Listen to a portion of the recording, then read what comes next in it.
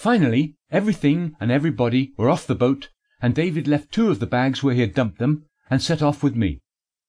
Unfortunately, I did not share David's enthusiastic mood, since I was still suffering from the effects of my first ever sea voyage. I was, however, still able to take in some dramatically different aspects of my new surroundings. First of all, at the end of the jetty, we stepped onto a beach. But it was not the soft sand I had come to love. This was a gritty sort of sand that stuck in the pads of my paws.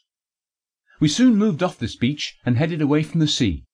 Now the sand was soft, very soft, softer than I had ever known. Then it suddenly occurred to me that there was sand everywhere.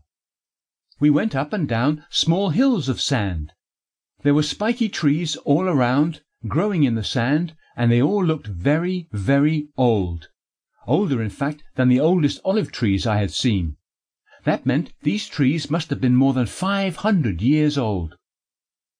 After some time, just as I was wondering when we would come to a road, we scrambled over another of these sand hills, and there was the sea again. It was not the same sea as where we started from, I knew that. It smelt different. I was confused. Before I had a chance to get things clear in my mind, I had a bigger shock. We walked up to a funny little house made of fabric, and there was Beverly. What was she doing there?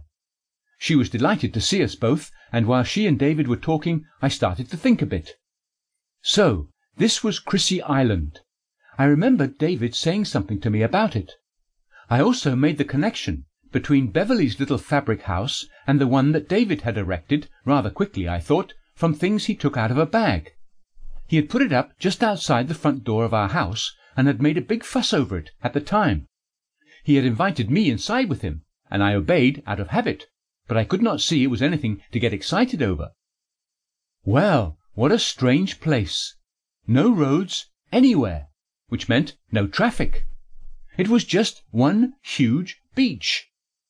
My first impression was that I could easily get to like it there.